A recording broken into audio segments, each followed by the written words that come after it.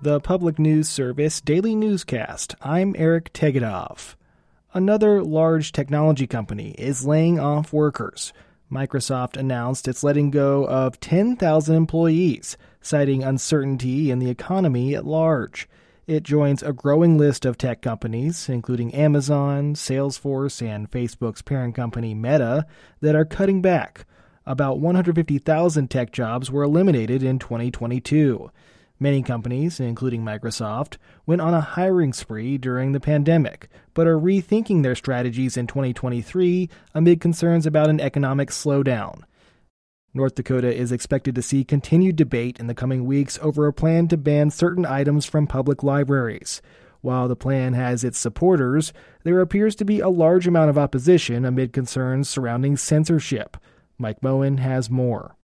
The proposal would ban what's described as sexually explicit books. Bill supporters say they're especially concerned about kids accessing these materials, pointing to a well-known illustrated book advising teens on sexual-related topics.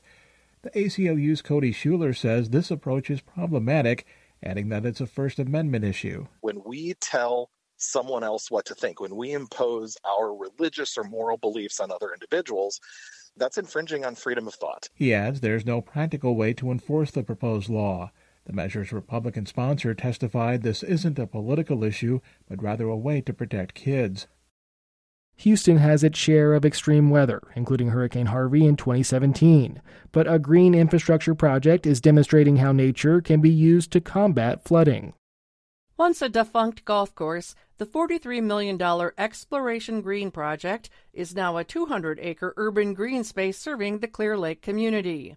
It includes a solution for stormwater flooding and recreational needs. Frank Weary has been a project leader and says rather than using concrete to channel floodwaters into local water bodies, green infrastructure uses or mimics nature to slow down, absorb, and filter rainwater where it falls. We have now completed 4 of the 5 phases for the excavation, which means we have the capability of retaining 450 million gallons worth of water.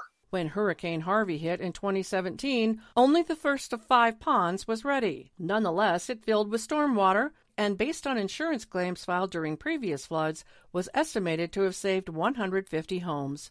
I'm Roz Brown. That story was produced in collaboration with the Solutions Journalism Network and original reporting from Katie Watkins for Houston Public Media.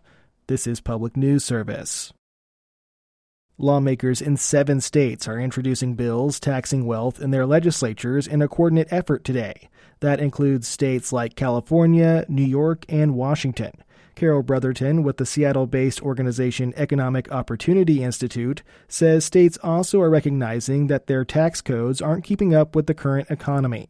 Wealth inequality is out of control, and it's not just a matter of numbers on a page or issues about fairness. It's really about making sure that our communities have the resources that we need in order to live a good life. Brotherton notes the economy has become financialized, and so states like Washington aim to tax wealth made on the ownership of stocks, bonds, and other financial assets. Arizona's blood supply is at its lowest level in a year. Vitalant is encouraging Arizonans of all blood types to donate blood, especially for universal donors, those with the O blood type. Sue Thu with Vitalant in Arizona says the nonprofit community blood provider, which provides blood to about 90% of all Arizona hospitals, has struggled to keep up with demand as many organizations have shifted to remote work, meaning fewer blood drives are being hosted at workplaces.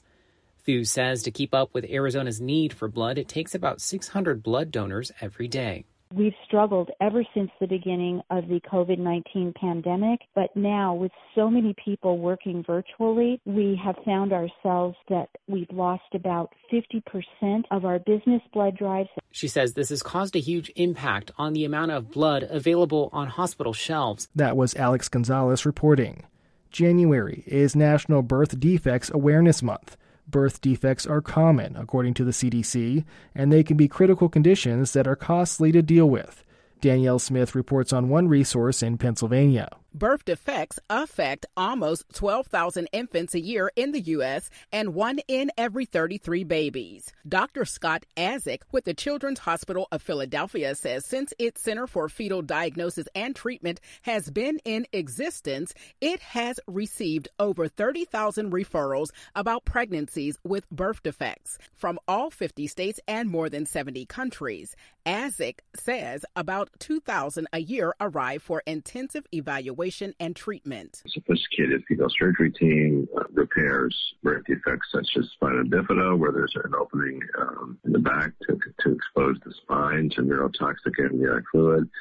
We treat a variety of other birth defects in the womb. We place fetal shunts to treat life-threatening congenital conditions. Research from the CDC indicates a birth defect is the cause of 1 in every 5 deaths during the first year of life. I'm Eric Tegedoff for Public News Service, member and listener supported and online. Find our trust indicators at publicnewsservice.org.